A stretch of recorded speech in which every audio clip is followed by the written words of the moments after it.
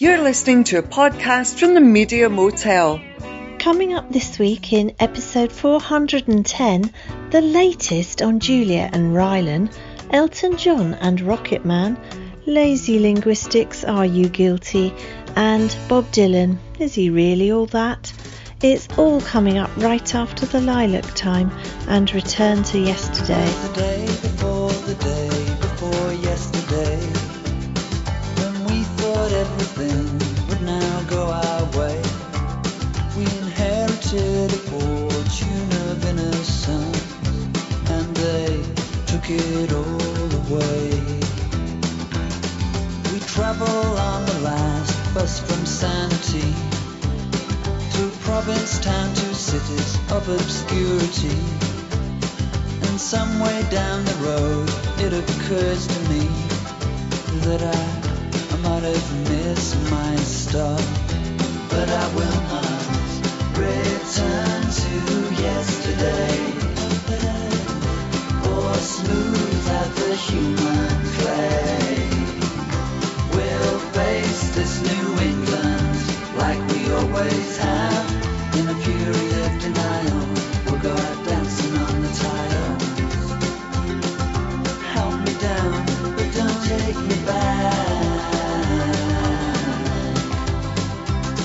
I heard a lover calling to Saint Anthony, sadly treating love like a property. Only battles can be lost, so it seems we do, but I'm hoping for a change.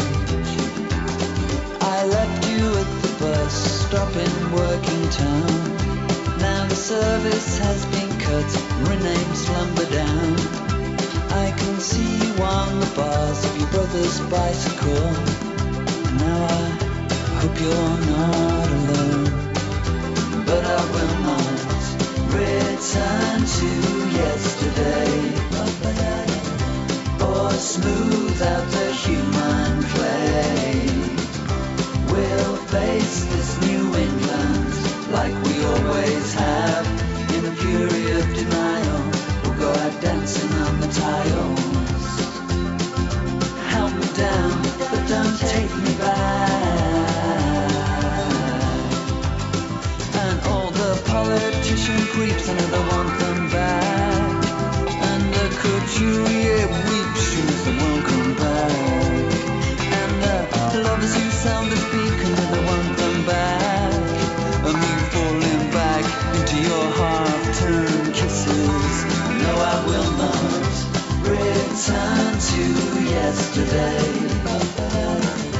or smooth out the human clay. We'll face this New England like we always have, in a fury of denial. We'll go out dancing on the tiles. Help me down, but don't take me back. Return to yesterday, or smooth out the human clay. We'll face this New England like we always have, in a fury of denial.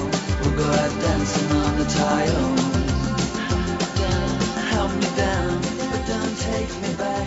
A mini hit, what they call in America a radio hit, from a band that recorded a series of excellent albums and singles. This one from 1988 and from their first album, The Lilac Time and Return to Yesterday. One of Britain's forgotten treasures, The Lilac Time, I think. Welcome to the podcast from the Parish Counsel. It's episode 410. I'm Terence Stackham, and, well, now, a couple of weeks ago, I would not really have believed I would be saying this, but here's the queen of Saturday afternoons on BBC Radio 2. It's Juliet Harris.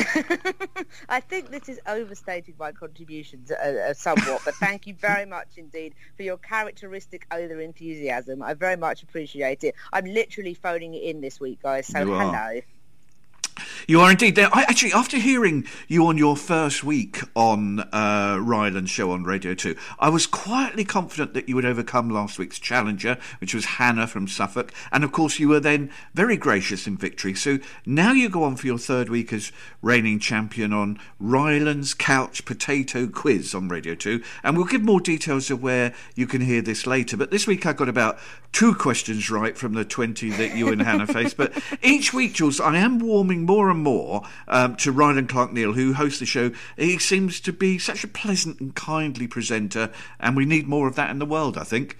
I couldn't agree more. He just seems to be having a really great time, and because he has a great time, you have a great time when you listen. I have to say, I love the fact that I didn't hear the first hour of his show, unfortunately, but he'd been to see the Spice Girls the previous night, and instead of just, giving a few sort of bland words about how much he'd enjoyed it, he basically sort of strong-armed the producer into giving him the first hour of the show was almost entirely Spice Girls, apparently, wall to wall, and he was informed by the producer they would not be doing that again, and he said at the end of the programme, there might be less Spice Girls next week, and there was a pause, and then he said, producer Simon says significantly less Spice Girls. So I like the idea of this kind of on-running battle between Rylan and his producer Simon, who also seems incredibly pleasant, by the way, in my dealings with him. And it's just a really kind of, like you say, in a world that's increasingly downbeat and difficult, it's just a really fun 3 hours, really. And also, shout out to Lisa Tarbuck, to give her a correct pronunciation, who's on after him,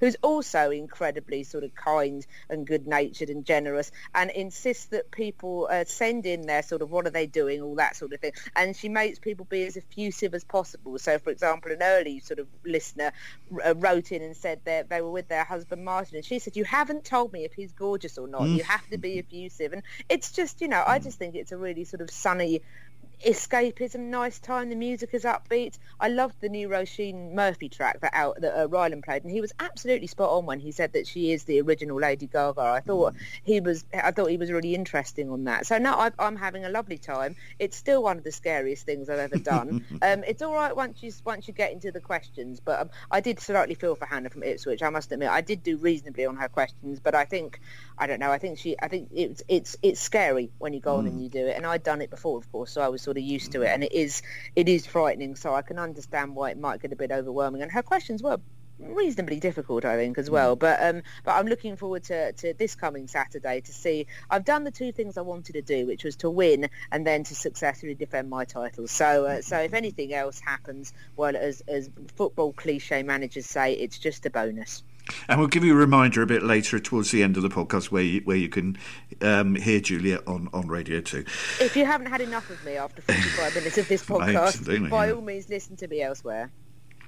We'd like to be first here with the latest arts and media stories, so now we're going to review a movie that was released over a month ago. I'm calling that's it pretty on the pulse for us. I'm calling it. You criticise it. That's quite quick in my world.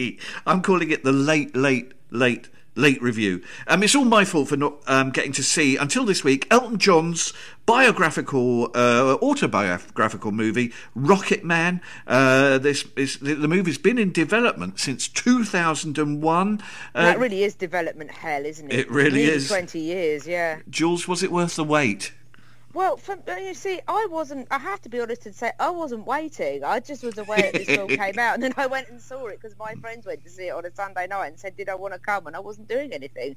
I really like the music of Elton John, and he's a bit like sort of Kate Bush, or one of these almost what you would call heritage acts, really. In that I've always sort of liked and respected them, but I've liked them more and more the older that I've got, really. And I think that Elton John has got the most stunning back catalogue. So I thought I'd go and see it with my friends, and I have to say I thoroughly enjoyed it, and I think this is probably going to be key to our discussion because I accepted it for what it was, which was an official biopic, which means that you're never going to get all of the kind of dirt, or perhaps the lack of self-reflection, or rather, you cop the full force of the lack of self-reflection if someone writes their own story, whereas if there's someone else writing your story, that gives you a kind of a level of detachment, I think. So I was always aware that it was going to be, a little bit of a whitewash, and it was sort of my friend billed it as a musical, so I thought, well, I'll go expecting a bit of fun, and for me, it was a great deal of fun. It had a great performance from Taron Egerton as Elton John. I thought he really captured him. I want all of those clothes, and I want them now, Terence. I thought they were amazing. I would totally dress like Elton John all of the time, frankly. They were so good. And I love the music because Elton John's music is fantastic. So it was a bit like La La Land for me. I thought the opening number was a bit much. And once I'd kind of got my sea legs and kind of acclimatised to it, I actually enjoyed it very much. But unfortunately, early communications suggest that you might have a differing view to me, Terence. Yes, I'm beginning to think I took the wrong approach listening to you there, because I didn't like the movie much at all. I felt the lofty hand of David Furnish and Elton using the film to settle old scores. Just a couple of examples. Dick James, the publisher, he's portrayed as this sort of snarling, swearing, aggressive bloke. I met him several times in the 1970s. I was very young. I was just starting off. I was going to ask off. if you knew him, actually. I suspect you might. I say I knew him, but I met him because I was just starting off. I was working at Charisma Records, and there used to be occasional, going to each other's offices and agencies and so on. And I was sent to his offices a few times on various errands and things. And he was the complete opposite. He was charming, old school, polite, well spoken. I remember being in a meeting with him, and just a thoroughly professional, not sweary person at all. In fact, the complete opposite, as I say, of her. Now, then we get to Elton's mother, who is destroyed in the film, and again, to the best of my knowledge, she wasn't anything like the awful person portrayed in the film, though tellingly she didn't get on with David Furnish, and I think that's the key to it. It is well made, very well directed by Dexter Fletcher. The sound is very good, the CGI is superb. Yeah, it's great. I didn't like the peculiar style of having characters in the movie, which as funny you say that, it really made me think of La La Land, where the characters start singing lines from Elton's songs, which made it all seem a bit kind of, hey, let's do the show right here, boys and girls. The chronology was all over the place. Yes, it was. I just think there'll be several people who were part of Elton's life that would feel either shortchanged or misrepresented. Yes, okay, fair enough. Well, of course, I don't really know. Being a sort of little bit younger than you, shall we say, I don't have that kind of background and history to it particularly. So I just went expecting wanting a good time and getting one by and large. So one thing I did note is that the bit where he tries to work out his name, it was when he's in the office and they say, what's your name? Elton, and they say, what's your surname? In the film, much is made, and I don't know if this is too much of a spoiler, of him looking at a picture of the Beatles and saying John. Unfortunately, that's completely made up, because the John was taken from Long John Baldry, which I googled afterwards and was disappointed. So you might feel that is sort of symptomatic of the film generally. Yes, I do. Fun Sunday evening at the cinema, but yes. I think without its limitations. If you're willing to accept that this is a portrayal of Elton through a very narrow lens, and you're happy with some adjustments to reality, then you might enjoy this movie very much.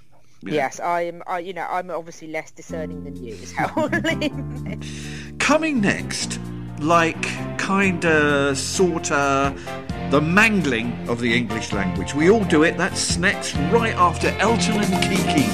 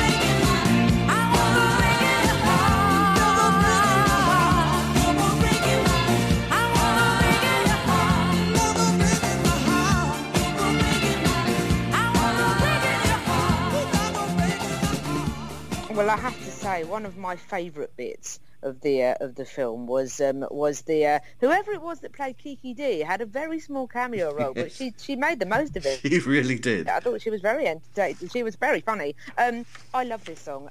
I played at a friend of mine's daughter's 30th birthday party last weekend, and I was asked to do a sort of DJ set for it, and I am doing a lot of disco at the moment, and Don't Go Breaking My Heart by Elton John and Kiki D always goes down well. People are always happy to hear it, and later on in the evening the birthday girl asked if I had any Elton John, and I said to her, do you mind if I play this again? And funnily enough, it was quite a different crowd by that point, because some people had gone and it was much later, and it was very much embraced. It's always a big sing-along, so I think it's such a playful duet. I really like it, and also the strings halfway through always stir my heart, I must admit. I think it's just a beautifully made piece of pop.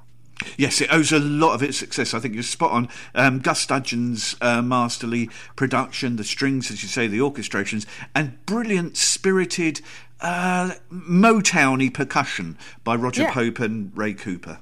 Yeah, it's a terrific record. It has and will stand the test of time, I'm sure. Number one all around the world, of course, in 1976. Literally from Australia to Zimbabwe, it was number one.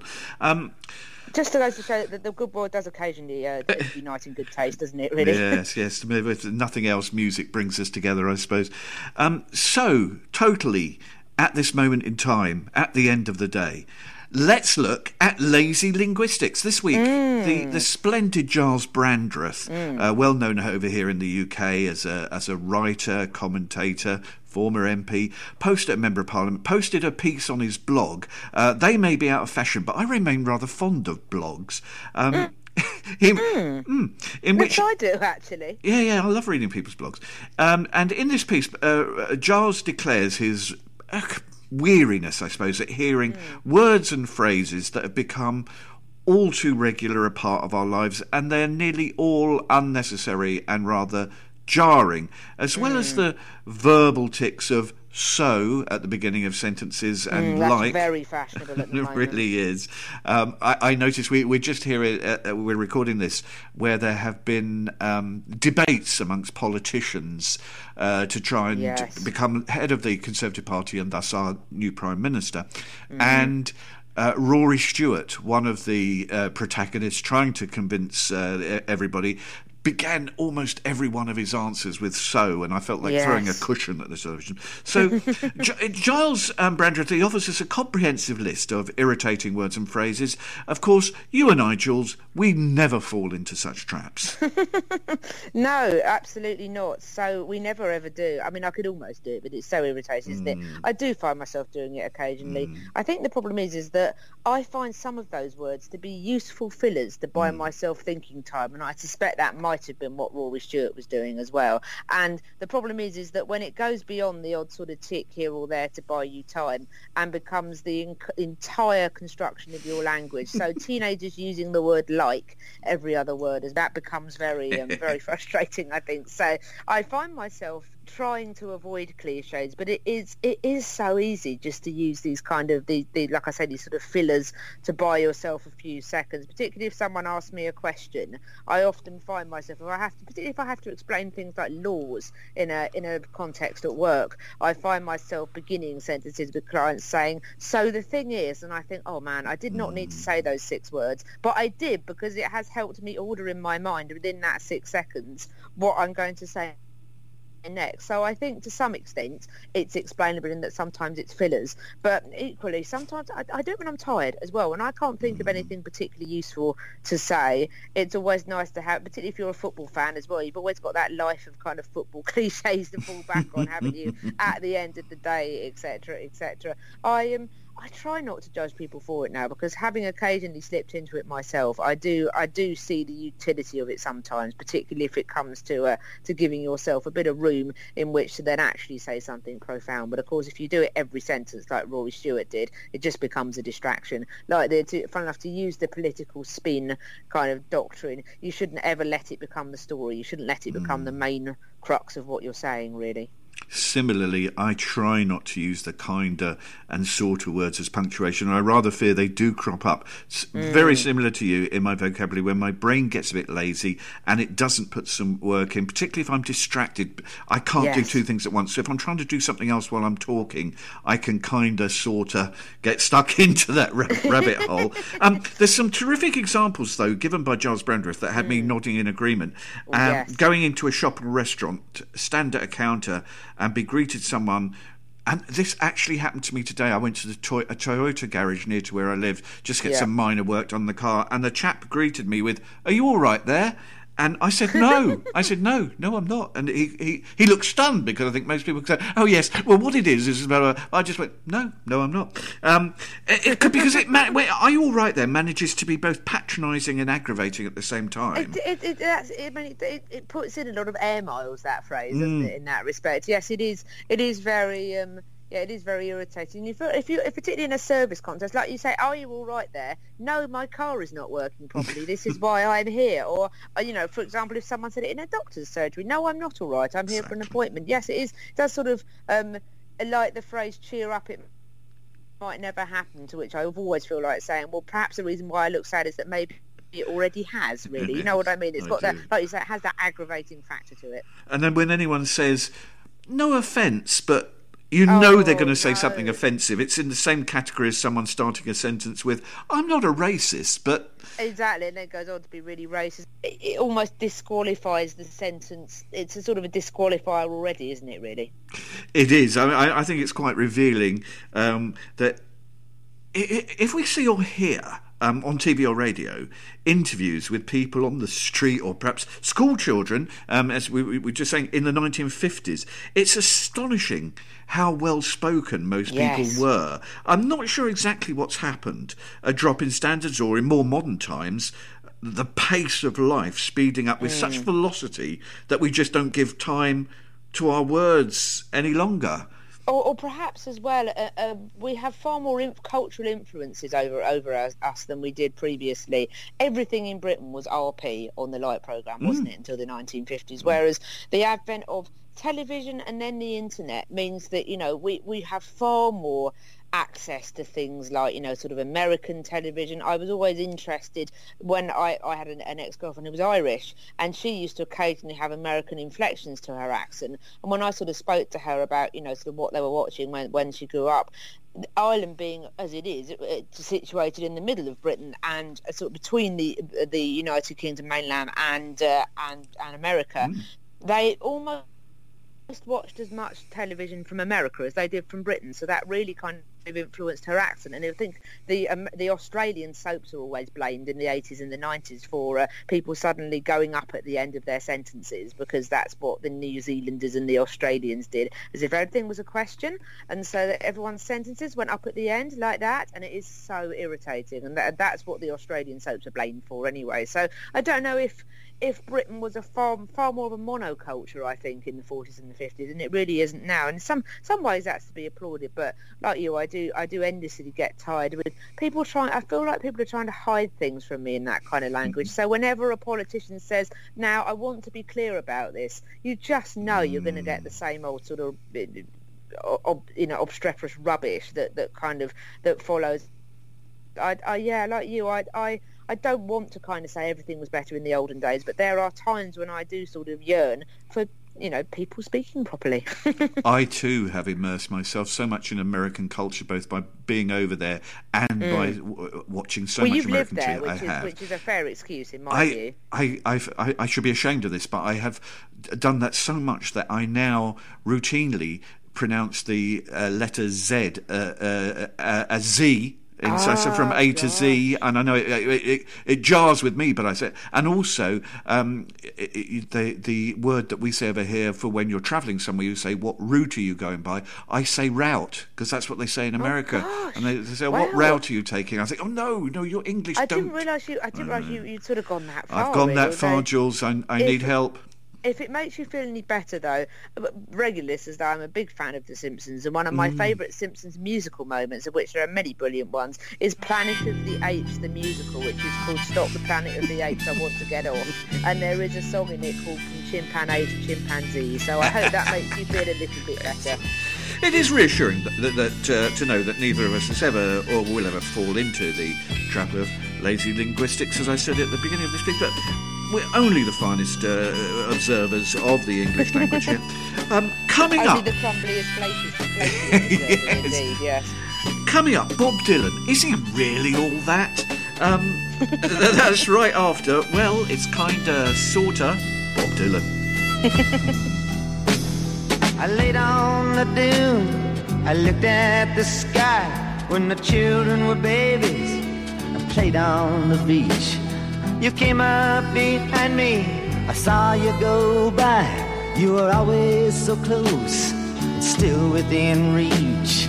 Sarah, Sarah, whatever made you wanna change your mind? Sarah, Sarah, so easy to look at, so hard to define. I can still see them playing with their pails in the sand. They run to the water, their buckets to fill. I can still see the shells falling out of their hands as they follow each other back up the hill. Sarah, Sarah, sweet virgin angel, sweet love of my life. Radiant jewel, a mystical wife. Sleeping in the woods by a fire in the night, drinking white rum in a Portugal bar. Them playing leapfrog and hearing about Snow White. You in the marketplace in Savannah, Lamar.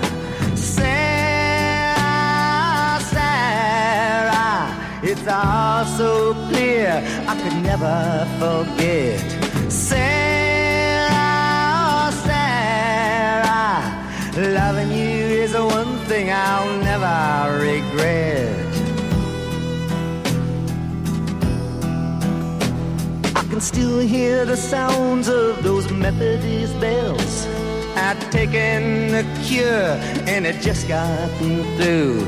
Staying up for days in the Chelsea Hotel, writing sad-eyed lady of the lowlands for you. Sarah, Sarah, wherever we travel, we're never apart. Sarah, Sarah, beautiful lady, so dear to my heart.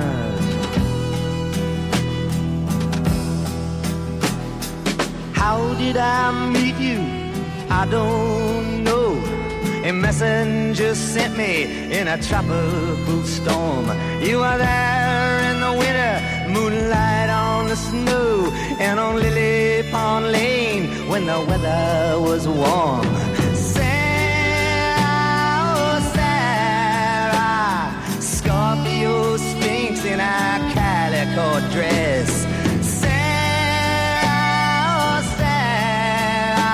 You must forgive me my unworthiness. Now the beach is deserted except for some kelp and a piece of an old ship that lies on the shore. You always responded when I needed your help. You gave me a map and a key to your door.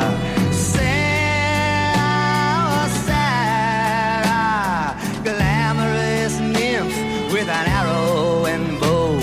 Sarah, Sarah, don't ever leave me, don't ever go.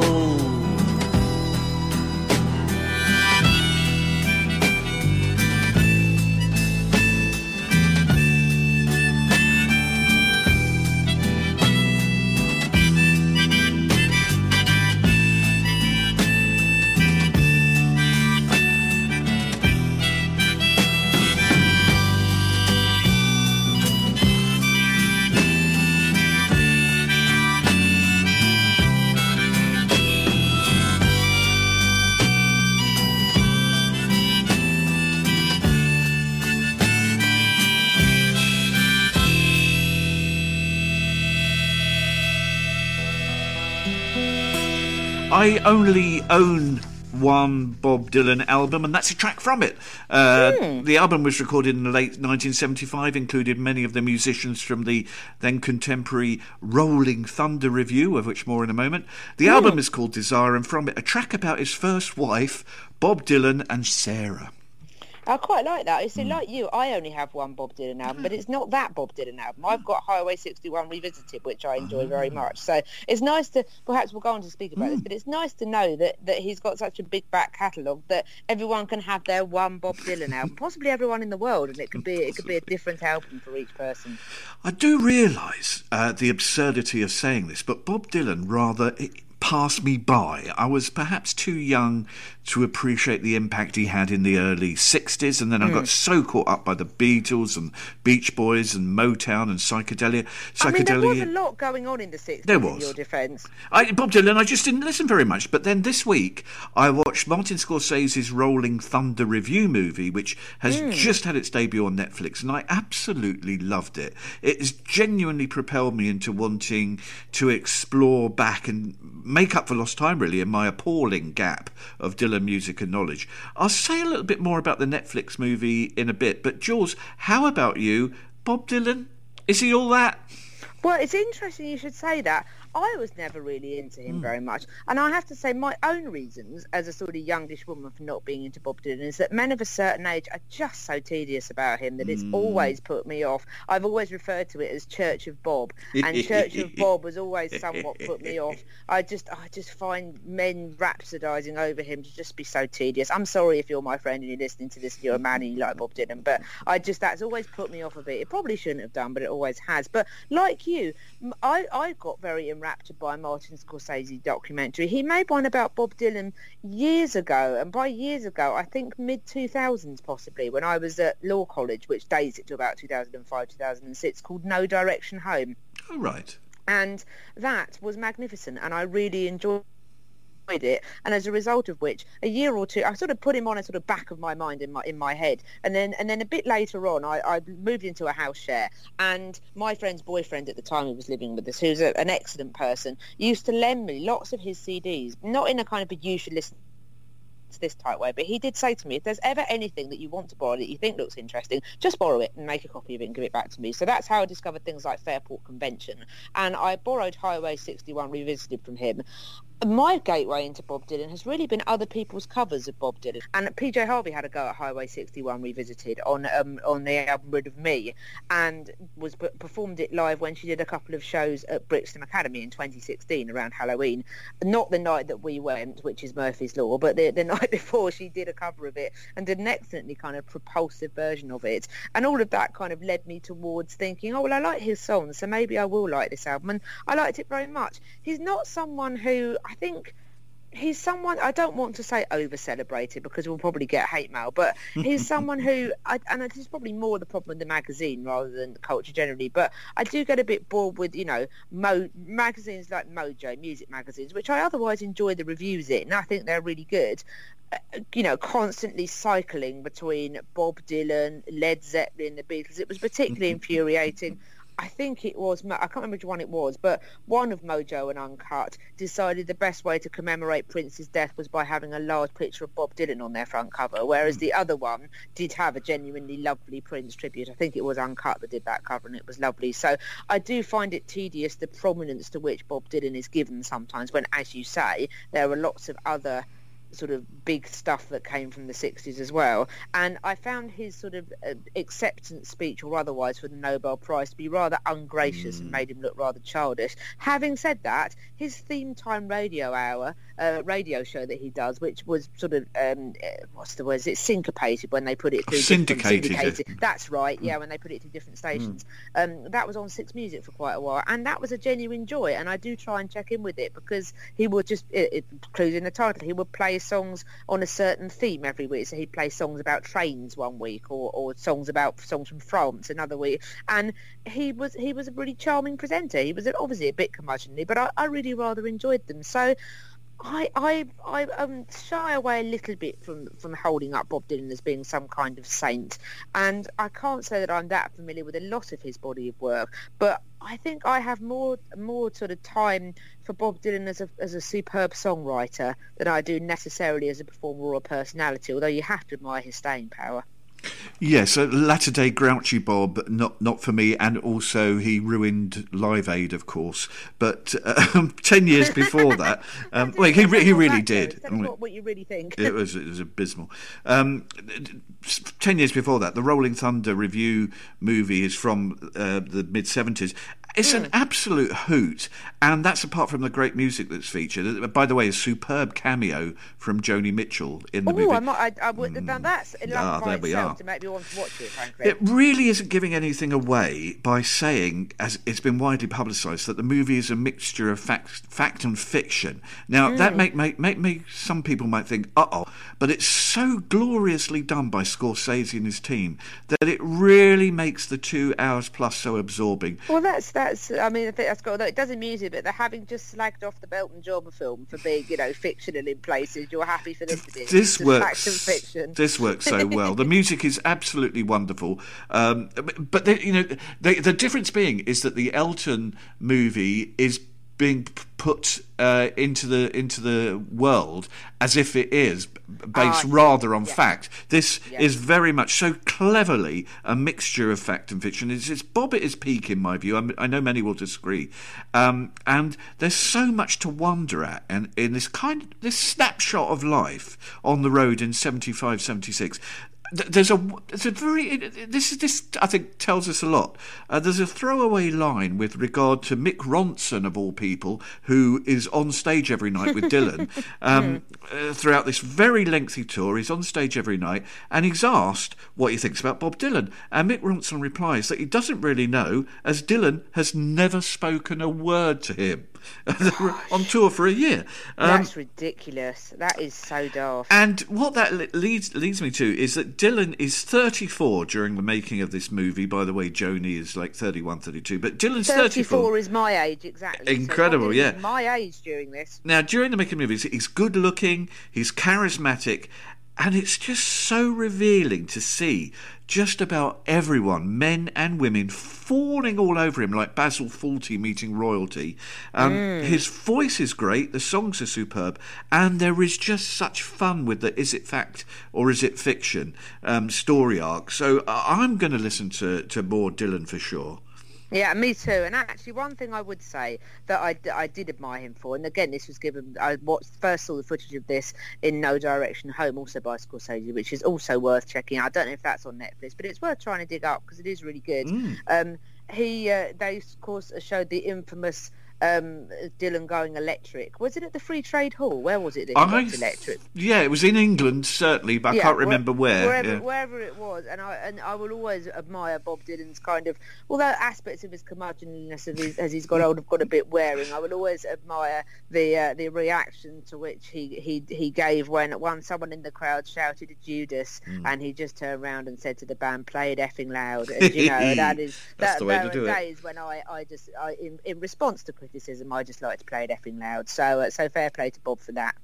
Jules, there's a question I often ask you at this point in the podcast, but this week we know there's one place where we can find you this week, and that's on Radio 2 with Rylan on Saturday. I mean, it is still hilarious, where can you find me this week? On National Radio 2, as I've been putting on my Facebook statuses, or state I, as my friend would have it. Yes, that Radio 2, the actual Radio 2, as my partner was trying to explain to her neighbour, not some other Radio 2, the one that everyone listens to. So yeah, I'll be, possibly, every appearance could be my final appearance, so there is a kind of element of danger about There's jeopardy involved, isn't there? There is, if not to be confused with the popular quiz show in America, Jeopardy. But yes, I will be on this quiz thing about sort of 4:15 onwards is usually when they do it on Saturday afternoon on Radio 2. But it is very much worth listening to Rylan's whole show because it's a great deal of fun. Very good, yeah. He is a fun personality, and the music is often quite good quality, sort of uplifting pop. So I would recommend that.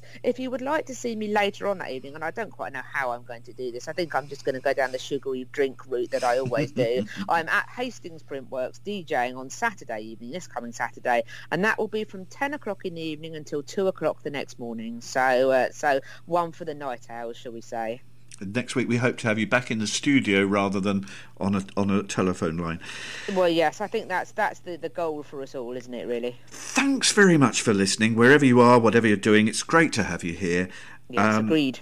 Thanks to Hilly and Rona. Always. Jules, fitting rather that we end with the national anthem. Yes, indeed. Although with a twist, as people are fond of saying. I heard this earlier this week and I instantly fell in love with this. I don't find it to be disrespectful. I find it to be genuinely sort of fizzy fun. There is a TV programme coming to Channel 4, which we may hopefully try and talk about in the coming weeks, called Drag SOS, I believe, which is sort of, if you're familiar, listeners, with something called Queer Eye, which started off life as Queer Eye for the straight guy in the 2000s, is now just known as Queer Eye. It features the self-styled Fabulous Five, who are five gay chaps who basically give a sort of makeover, not just sort of fashion and style, but sort of life in general to a sort of man that needs some help. And now they're sort of doing sort of other people as well in the most recent series. And this is similar. It's sort of like a cross between RuPaul's Drag Race and Queer Eye. And five drag queens invade somebody's life and help them with sort of confident issues whilst also giving them a drag makeover. And Channel 4 produced an excellent trailer for this. And this song featured prominently. Actually, obviously I don't know the Queen personally. Who knows, if the Radio 2 thing continues, maybe I might. But although I've mutated into a reluctant royalist by expediency of Brexit, really, I'm just glad that there's something else in the background to give us some stability. But when I have watched the Queen's speech, the ones that I've always enjoyed the most, there have been a few that have talked really about diversity and about the importance of kind of multiculturalism, and I really admire that. So I hope that the Queen might see the funny side of this and see that there is, it is the celebration of diversity. The rhyming of prejudice with makeup tricks is particularly enjoyable, I think, halfway through, and also the funky breakdown, sort of, a couple of minutes in. I really hope someone gets hold of this properly and does a proper full-on banging remix, because I would love to hear a 5-minute trance version of this. I think it's great. This is David Etherington, and this is God Save All Queens. God save all gracious queens. Long live all noble queens. God save all queens. We'll be fantabulous, transform, be glorious. You could be one of us. God save all queens. Oh, let us not be shy. Raise your hands to the sky and sing with me. Challenge your prejudice, bless us with makeup tricks, lashes and bold lipsticks. God save all queens.